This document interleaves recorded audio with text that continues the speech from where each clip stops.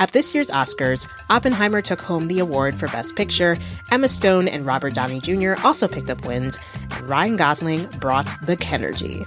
For a recap of all the highlights, listen to the Pop Culture Happy Hour podcast from NPR. Live from NPR News in Washington, I'm Janine Herbst.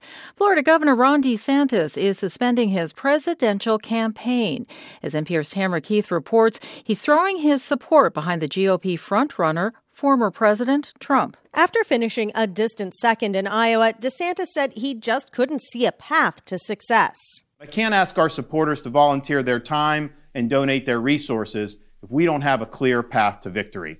He added that in his view, Trump is better than the current incumbent, President Biden, and former South Carolina Governor Nikki Haley. I signed a pledge to support the Republican nominee, and I will honor that pledge.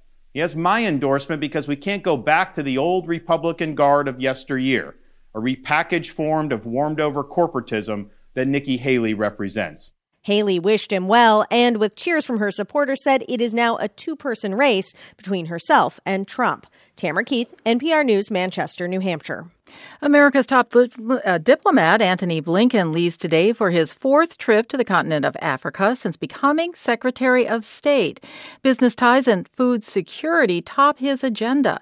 NPR's Michelle Kellerman has more. Secretary Blinken plans to visit Cabo Verde, Cote d'Ivoire, Nigeria, and Angola. The Assistant Secretary of State for Africa, Molly Fee, says the U.S. wants to focus on trade and infrastructure. So we'll be looking at issues like our economic partnership. How are we promoting the development of commercial ties?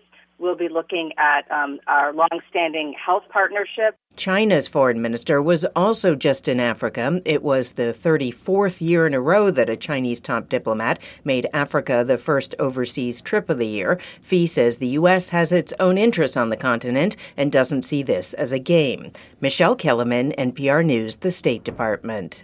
New research shows intense and damaging atmospheric rivers, like the kind that hit California last year, are becoming more frequent. NPR's Nathan Roth has more. A series of back-to-back-to-back atmospheric rivers, 9 in total, caused over $3 billion in damages across California last year.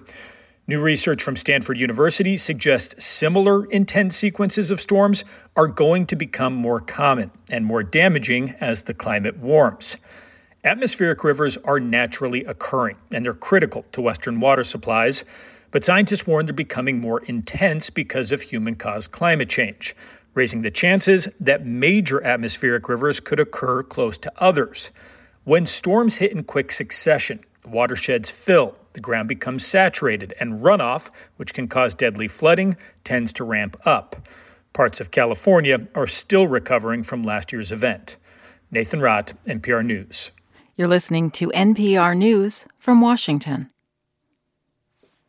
Indian Prime Minister Narendra Modi plans to attend the consecration of a grand Hindu temple tomorrow at the same site where Hindu mobs tore down a historic mosque 30 years ago. The temple's opening will also set the tone for the upcoming national elections, in which Modi's Hindu National Party is expected to exploit religion for political gain and secure power for a third consecutive term. The mosque was destroyed in 1992, sparking nationwide riots that killed more than 2,000 people, mostly Muslims. Australian researchers have come up with a new device to help people who fear needles.